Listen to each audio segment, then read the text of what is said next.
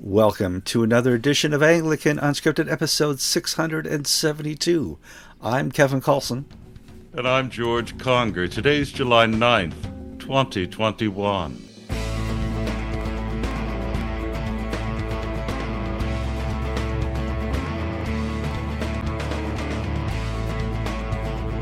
All right, welcome to our Friday show. Friday, as you know, I hope you know, is a little more casual. We dress down. We don't really read the stories before we talk about them.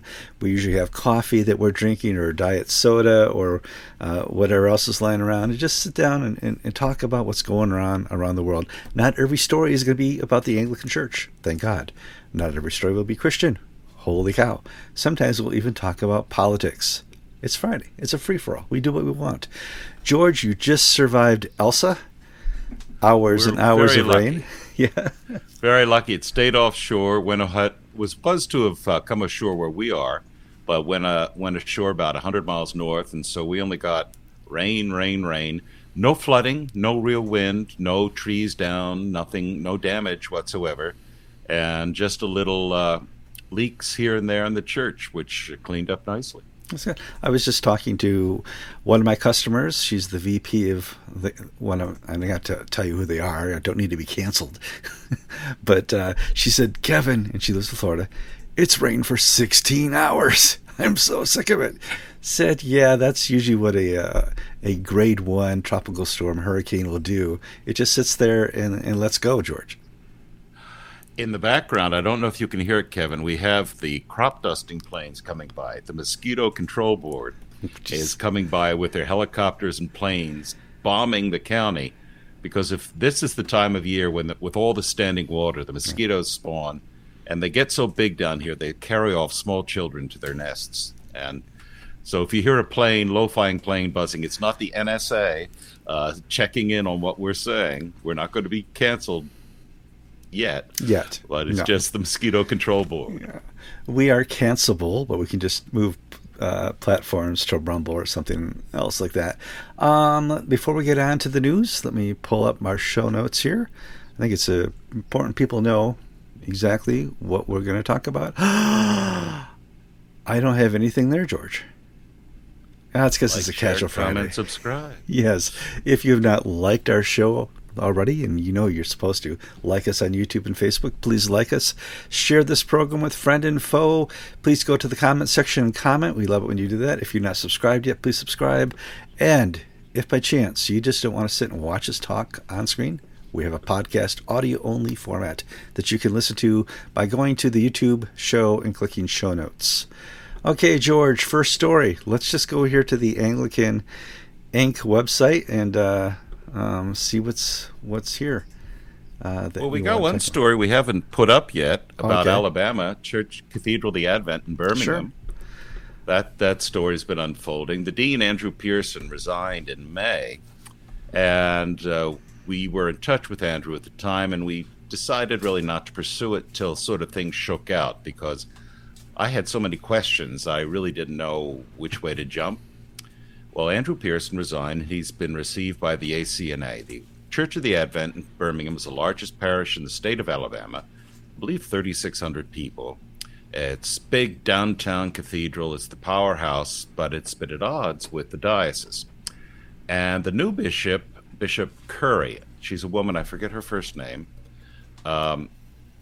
signed a concordat or covenant with the vestry of Church of the Advent, Cathedral of the Advent. Now, this covenant basically forced the dean out. The dean, Andrew Pearson, told the Birmingham newspaper that he was asked to leave by the vestry because they wanted to go one way, he wanted to go another way. Advent had allowed parishioners to withhold their pledges from getting sent up to the diocese.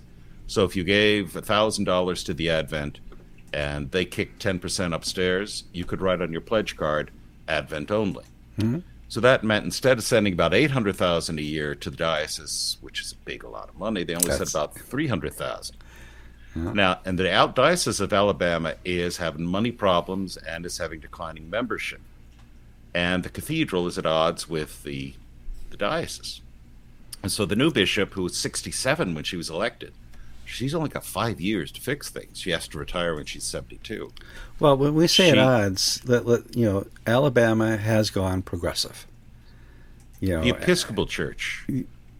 Yeah, the Episcopal Church in Alabama, not Alabama. The Episcopal Church in Alabama, the diocese, has gone progressive, and it started way back in the mid-'90s. It didn't. This isn't a brand new thing, and a lot of churches have struggled with it. And what do we do? Because we are in a conservative Alabama with a progressive diocese, and this is it. You see this in parts of the South. Actually, you see it in like Mississippi or Alabama, where the Episcopal churches were once very influential, very large, very popular. They've shrunk dramatically. And so they've decided to take a niche approach. We're going to be the church for the people who are ashamed about being from Alabama. The people who subscribe to the New Yorker in Phoenix City, Alabama, and places like that. The people who want to be different from their neighbors.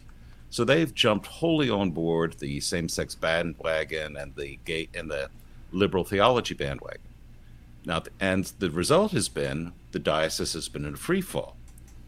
They had some defections to the ACNA at the start, and the Cathedral of the Advent was able, because it was the biggest guy on the street by a factor of 5 or 10, has been able to insulate itself. And now they've reached a deal with the diocese. Now, here's what the deal says. They've agreed not to allow people to withhold funding from the diocese in their giving. Now, internally, they'll probably have meetings to say, okay, they want 15% of our income. We'll give them, folks, what do you say, 8%, 9%? That'll still kick up a lot of money, more money than they don't have. Second, they agree to use the Episcopal Church prayer book. And here's where it gets fuzzy for me. Under the Dean Andrew Pearson, they used a prayer book of his creation, where the Eucharist did not have an epiclesis or epiclesis. Depends where you went to school, how you use it. Now, in Orthodoxy, when does the bread and wine become the body and blood of Christ? That happens at the words at the epiclesis, where you put your hands, the priest puts his hands over the said, and you call down the Holy Spirit upon the bread and the wine. In the Catholic Church, the bread and wine become the body and blood of Christ at the words of institution. When you hold up, this is my body which was shed for thee, this is my blood. You hold that up. That's when it takes place. When does it happen in the Episcopal Church? We don't know. We're not going to nail it down. The word is still out. It could be at the words of institution. It could be at the epiclesis or epiclesis. Andrew Pearson removed the epiclesis entirely that you have in the 79 prayer book. Now, the ACNA has one of those in their prayer book. They've not actually nailed down when the magic happens. I'm being silly, but it happens. But you still need to use the ACNA prayer book, and he's gone over to the ACNA, and I don't know how happy he'll be not using the ACNA's new liturgy. Yeah, it's one of those strange, normally we see a rector leave and take a portion, if not all, of the congregation with him to wherever his next journey takes him. Especially in the early days when the ACNA was in first formation, and before, churches were wholeheartedly going all into Kenya or all into Nigeria, Uganda. Truro Parish, Falls Church, parishes like that. And this is an equivalent-sized parish. Right. To see just a rector walk out and nobody following him, that's a little odd in my book, and to see the what kind of deal was made that he has to go and nobody's following him. That's just observationally, discerningly, that's odd. So now we're not saying nobody, because his plans are to start an ACNA parish in Birmingham, Alabama. Cool. Now, if he gets 10%, 360 people to follow him, that's a good start. That's a very good wonderful. Start. But we're not talking about Truro or Falls Church, where everybody, more or less, 95% came. Sure. No. And the vestry. So I've been loath to really push hard in this because, frankly, one of the neat things about the ACNA is the single issue cranks have all wound up in that church. So you've got guys who'll die in a ditch over how many ecumenical councils we have, or where we have the words of institution, where we have the epiclesis, all this stuff. Now, good for you guys. That's exciting. That's fun. That's neat. And you've got all these Calvinists wearing plaid shirts and sculpted beards. Okay. No, but part of what you're saying is right. I mean, when the ACNA formed, I would say a good 10%, maybe 15% were just single issue people that, were just finally ticked with the Episcopal Church at the time. They were going to get deposed anyway, and they ended up in the ACNA. The majority aren't that way. But there's enough in there that I've run into these cranks at these conferences, and they still have their single issue. And I'm like, okay, yeah, the Eucharist is still a little different here in the ACNA. It's like you have the same situation you had before, because the ACNA adopted so many of the liturgy of the Episcopal Church, and you were mad at that at the Episcopal Church. You're going to be mad at that at the ACNA level as well. And here's like some of the spread. And I'm not being critical, I'm being observational. Sure. There are some ACNA parishes that practice a form of open communion. By that, they think of the Eucharist as a form of welcome and inclusion. So you don't really have to be baptized. So in the Seeker Church section of the ACNA, we get reports of people, all comers are invited to Holy Communion. Now, in the Diocese of Fort Worth, they have very firm, clear rules on this. You must be a baptized Christian. If you're not a member of this church or denomination, you must be a baptized Christian who receives communion in your own home church. Mm-hmm. So if you're on the outs with the Catholic Church and you don't receive communion there, and you're coming to the Episcopal Church here, Diocese of Fort Worth, in other words, there's such a range within the ACNA on some of these issues that good for them. I'm not going to comment further. All right. As some of you may or may not be aware, Bishop Stuart Ruck has asked Archbishop Foley for a temporary leave, and Archbishop Foley has granted that. We're going to talk as much as we can about the allegations and what's happened to get this far. And this is something that's happened in the ACNA, in the Diocese of the Upper Midwest. And this is something that I had no idea about before 10 days ago when we started to get some information coming from the diocese and coming from social media, where this has been largely allegations that have come from people's Twitter's account as to what's happened at a church dealing with a lay catechesis, a lay member who's a teacher in the church, having alleged sexual affair with one person, and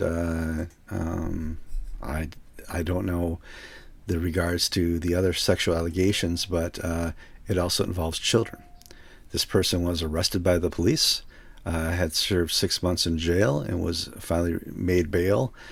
And the church and the diocese were, from what we can read here, were leaning on this going through the criminal courts and being taken care of that way. The diocese wanted to, from what we can read from the diocesan reports, minister to both the lay catechesis as a member of the church and minister to the victims. And in as such, chaos has broken out. And we can only report on this as the allegations. Nobody has admitted to anything. And we have to be very careful how we talk about this, because there are victims here of sexual crime.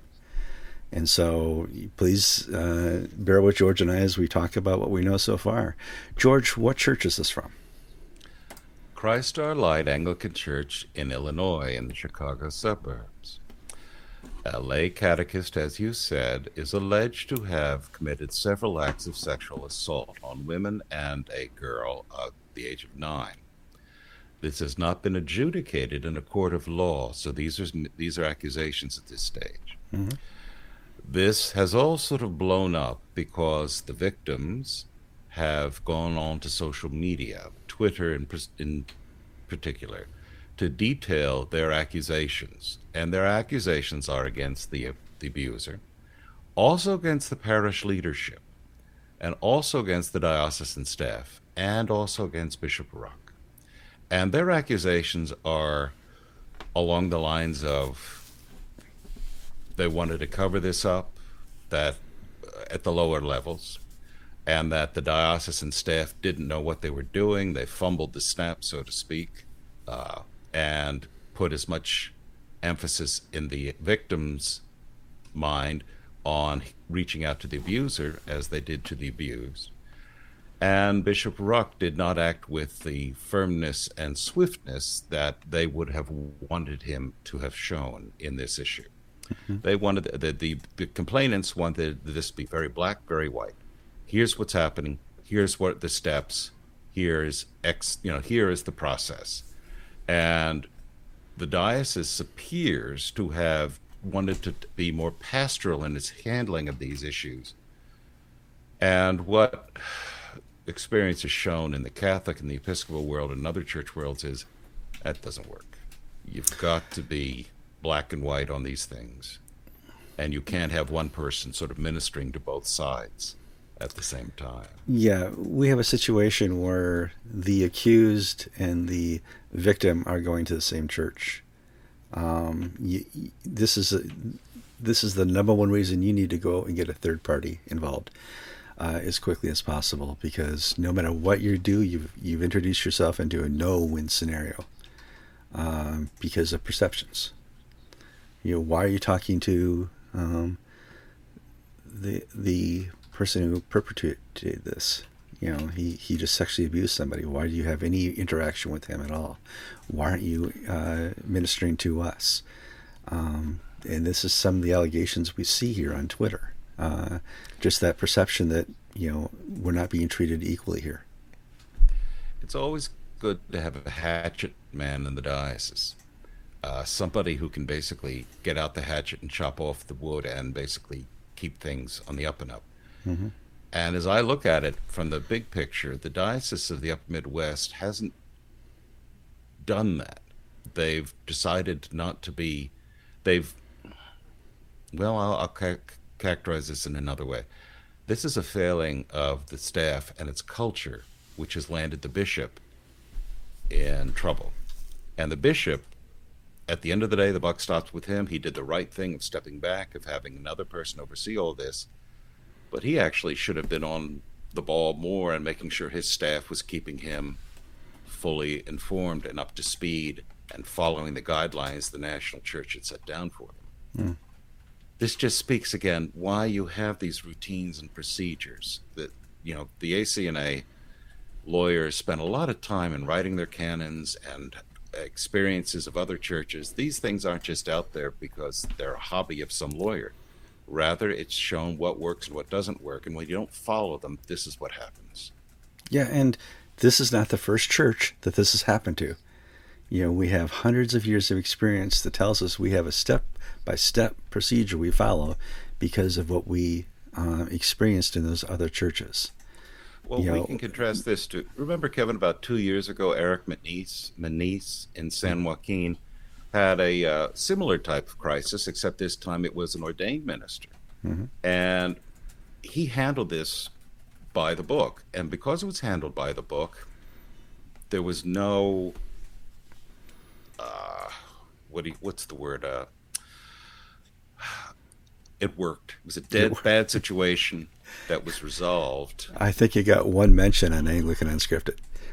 Yeah, because he didn't fumble the ball. Yeah.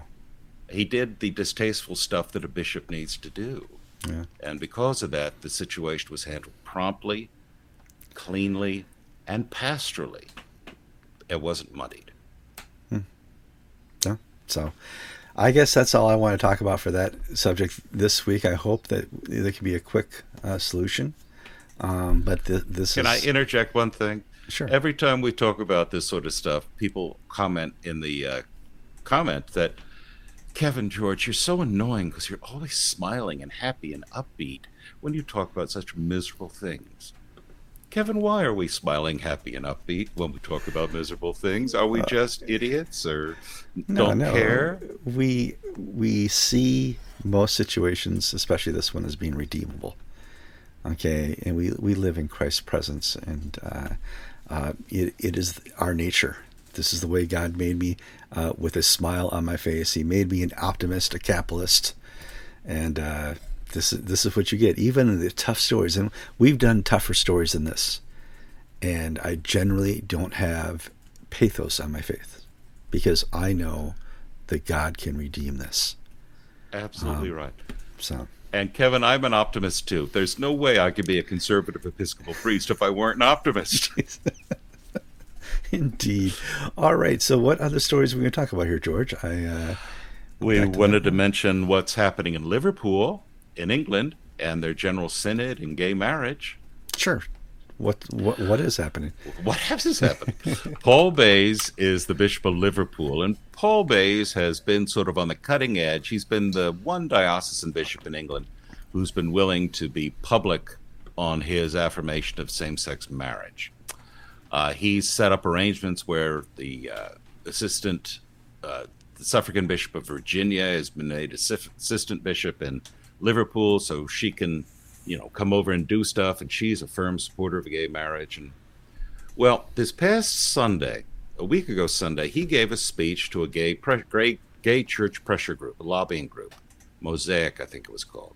Yep. And in his speech, he laid out the reason that the Church of England must get with the times and must support gay marriage. It's the right thing to do with the majority view of the people in the country. So you know this stuff. And then he also was really nasty to conservatives, basically saying those, slack-jawed, knuckle-dragging troglodytes just, are too stupid to get it.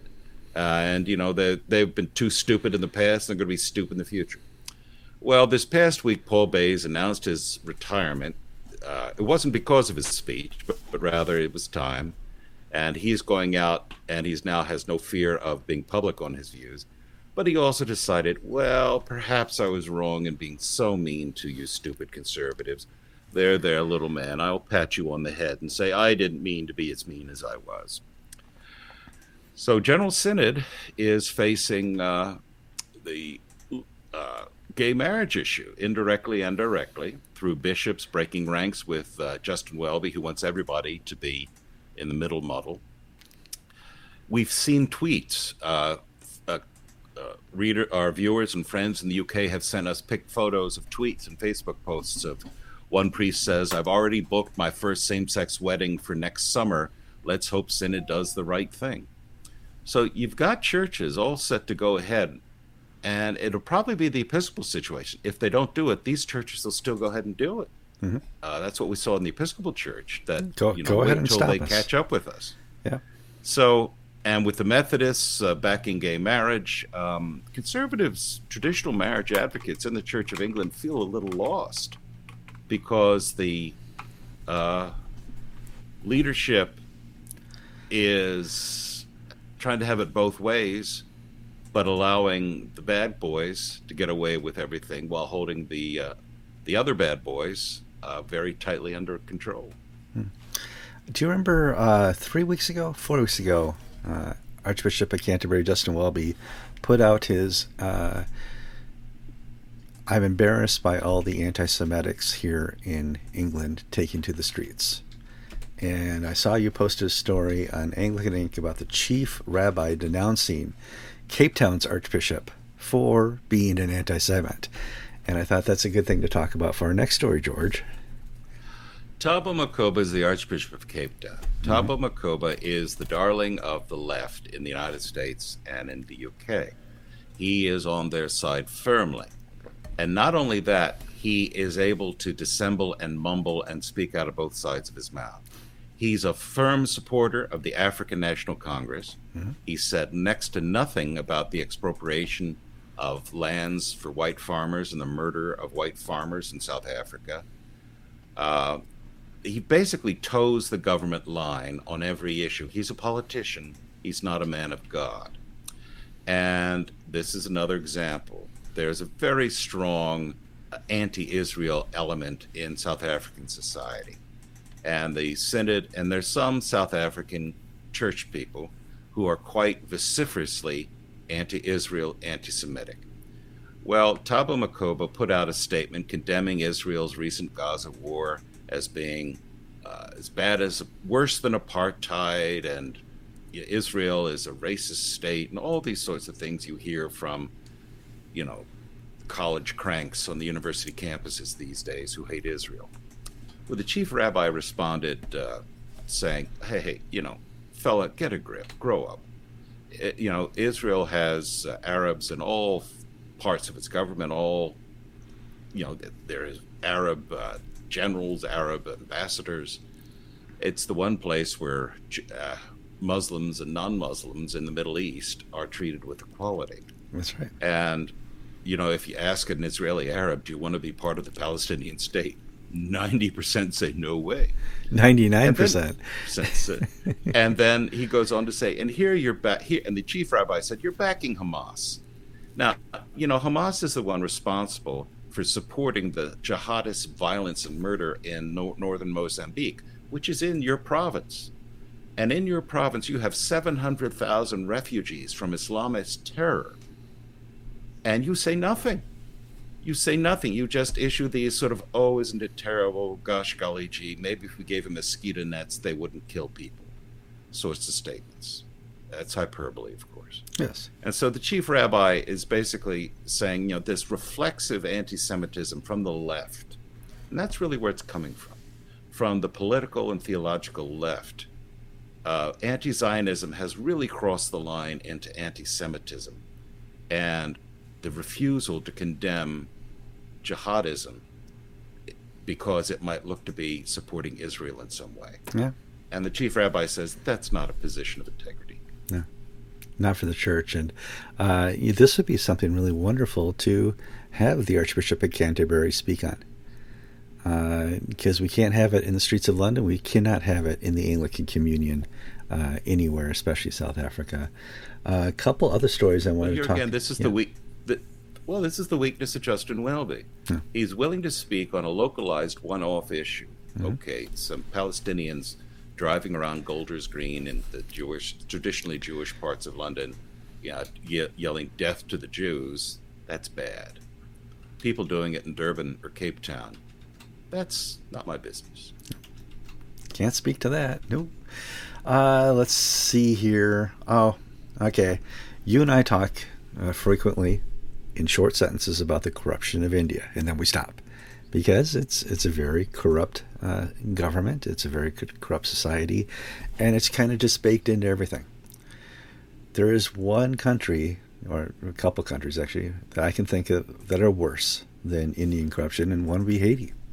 And Haiti just had a assassination of their president, and the Episcopal Church's presiding bishop, Michael Curry, put out a pastoral message to the people of Haiti. I thought we could talk about that real quick and talk about Haiti.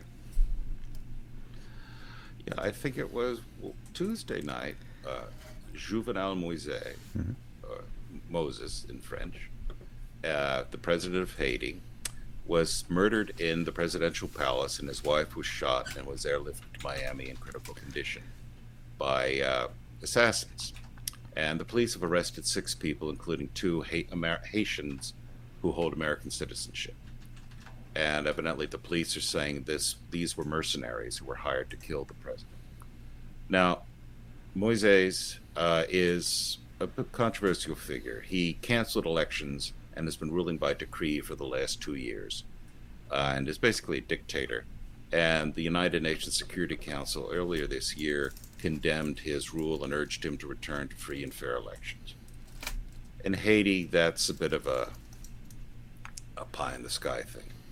Haiti has been is Haiti is in the Somalia level of dysfunction. The country is, if you look at satellite maps of the island of Hispaniola, you look at Santo Domingo with its forests and fields and valley, it's green. You look at Haiti, it's brown because all the forests have been cut down. It's deforested, it's erosion. The soil is all gone. And the people have left their farms to move into the slums of Port-au-Prince and other cities. It's a miserable place with some very wealthy people, by the way. And the wealthy have always been wealthy, and the poor have always been poor. And we've now got the presiding bishop giving a polite but anodyne statement without mentioning the murdered president.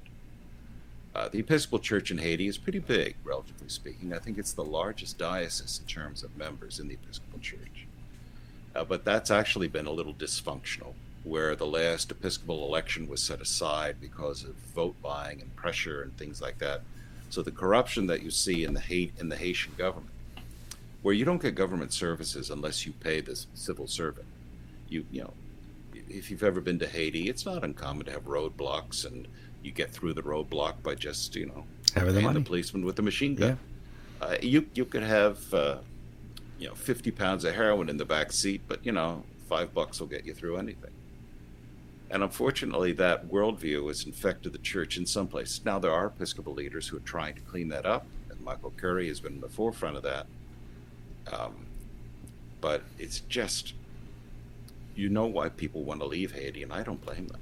Well, 11 years ago, they had the Haiti earthquake that really wiped out. I think 300,000 were injured, 220,000 were killed in the earthquake, and George W. Bush and Bill Clinton took to the skies and traveled all over America and the world raising money. And in all, $13.5 billion were raised for earthquake aid to Haiti. I assure you, only a small portion of that money ever made it to the aisle. And, the corruption to take $13 billion and just make it go poof is not just at a Haitian level. It was, obviously at Clinton levels too. But, this is an island that's always suffered from that level of corruption. There were allegations that this money raised was very little of it actually filtered down to the people of Haiti. Mm-hmm. Hillary Clinton's brother was given the cell phone monopoly for Haiti. Yeah. And with a country that doesn't have telephone wires, the cell phones are ubiquitous. And it is alleged that monies were given to the Clinton Foundation. It's dirty. And the Obama Justice Department declined to look into this any further, and basically the people got away with stealing billions. Americans and well-connected Haitians stealing billions of dollars. USAID, which is a organization here in America, did an audit of everything, and they said 1 cent of every dollar made it to the Haitian island that was donated for, and that's about right. I would say that's pretty generous, but you just look at that. Where did it go? Well, we know where it went. It speaks to the corruption of our Justice Department these days, and the FBI, that we can have all these government reports and we can have all these investigative news reports, and nothing happens if it's a politically well-connected person. Mm-hmm. And then for people who are not politically well-connected, who are not part of the elite, the book is thrown against them. This Michael Avenatti guy who tried to basically shake down Nike, the shoe company, for millions and millions and millions of dollars. He finally was sentenced today, and he was guilty as hell. He was on tape and everything. He got 30 months in prison. I have a parishioner who was sentenced to 5 years in prison for stealing $900. There's one level of justice for the poor person who wasn't who did a stupid thing and stole $900 gets 5 years in prison in Florida, where a total corrupt clown can try to steal tens of millions of dollars through extortion. He gets less than 2.5 years. Yeah. In a nice prison. That's justice in the United States. In a nice prison, in a nice prison with air conditioning, not in a Florida prison farm. We still have chain gangs in Florida in certain parts of the state. They're the worst offenders. Yeah. And I mentioned the Clintons. The corruption with the Haitian thing that went all the way to the UN. They tracked the money there, and it got bounced around to countries who promised to help but never showed up. So, that it's a sad situation. It's very sad to see that the leader was assassinated, but I think Haiti is in such a bad situation, like we talked about before, that may not be redeemable. That may not be fixable. Because nobody there wants what's best for Haiti. They always want what's best for them. And when that occurs, you're going to find this continue recycling of the evils that happen on that isle. So, oh, George, that was a depressing story, like so many today. Let's smile, Kevin. Here's the sad things, folks. Yeah.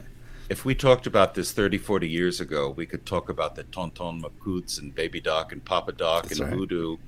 Oh, I'm sad to say that there's no voodoo element in this one anymore. No. For those who don't know what I'm talking about, Papa Doc Duvalier and his son, Baby Doc, kept the island in a dictatorship and enforced their rule through fear from voodoo. We don't even have interesting evil and corruption anymore. We just have garden variety American lawyers stealing from poor people. Here's a good story that we have at Anglican.inc. And it's almost a good story, except it's not really a good story. Bishops back women's Down syndrome legal challenge to Britain's abortion laws.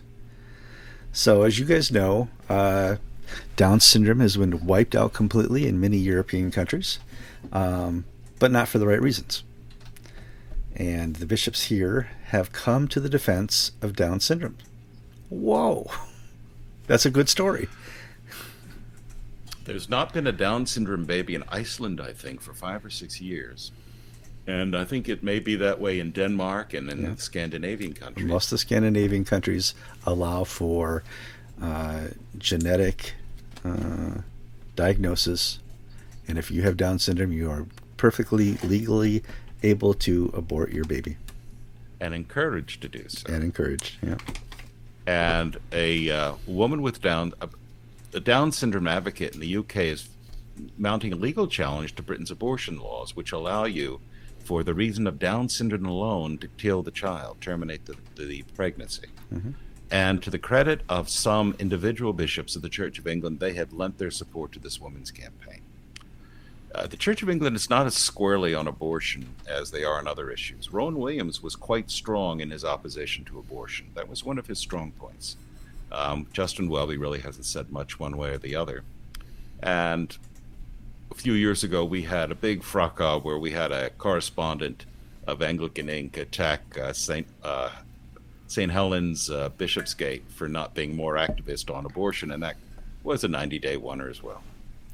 But the Church of England has done a better job, and I think we should give credit where credit is due to say these men and women individually have lent their support to a campaign to stop a horrid practice, which is murdering children for in the name of eugenics, of building a perfect society by getting rid of all the unfit.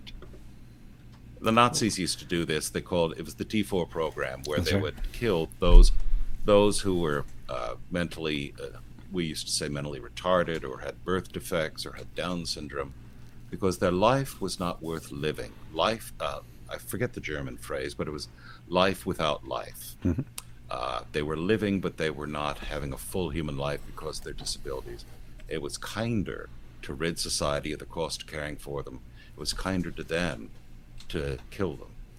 And we have this attitude in certain European countries towards those with Down syndrome. It's kinder to kill them than to allow them to live and to be a burden on the state and their families. Well, we actually take it many steps further, which is sad. All abortion is evil. It's wicked. It's not just aborting those with Down syndrome. We've used the escape that, they're unwanted. Society doesn't want them. The parents don't want them. The church doesn't want them. An unwanted child is just as unwanted as a child with Down syndrome. And we just want to be sure that we can raise this world to not have unwanted people in it. And all abortion is evil, and I appreciate the first little itty-bitty step the bishops here have taken, but I implore them to take the bigger step and know that there are nothing in God's creation that is unwanted, and these are God's creation. So, George, good show this week, even though we had nothing to talk about. We were a half hour ago sitting around, what do you want to talk about? I don't know. I don't know. So good show, tough topics, but we smile because we know most of this, except maybe Haiti, is redeemable. I'm Kevin Carlson. And I'm George Conger. And everything I think, Kevin, can be redeemable in Christ's love. Amen. There, I'll get off my soapbox. Evan, you've been watching episode 672 of Anglican Unscripted.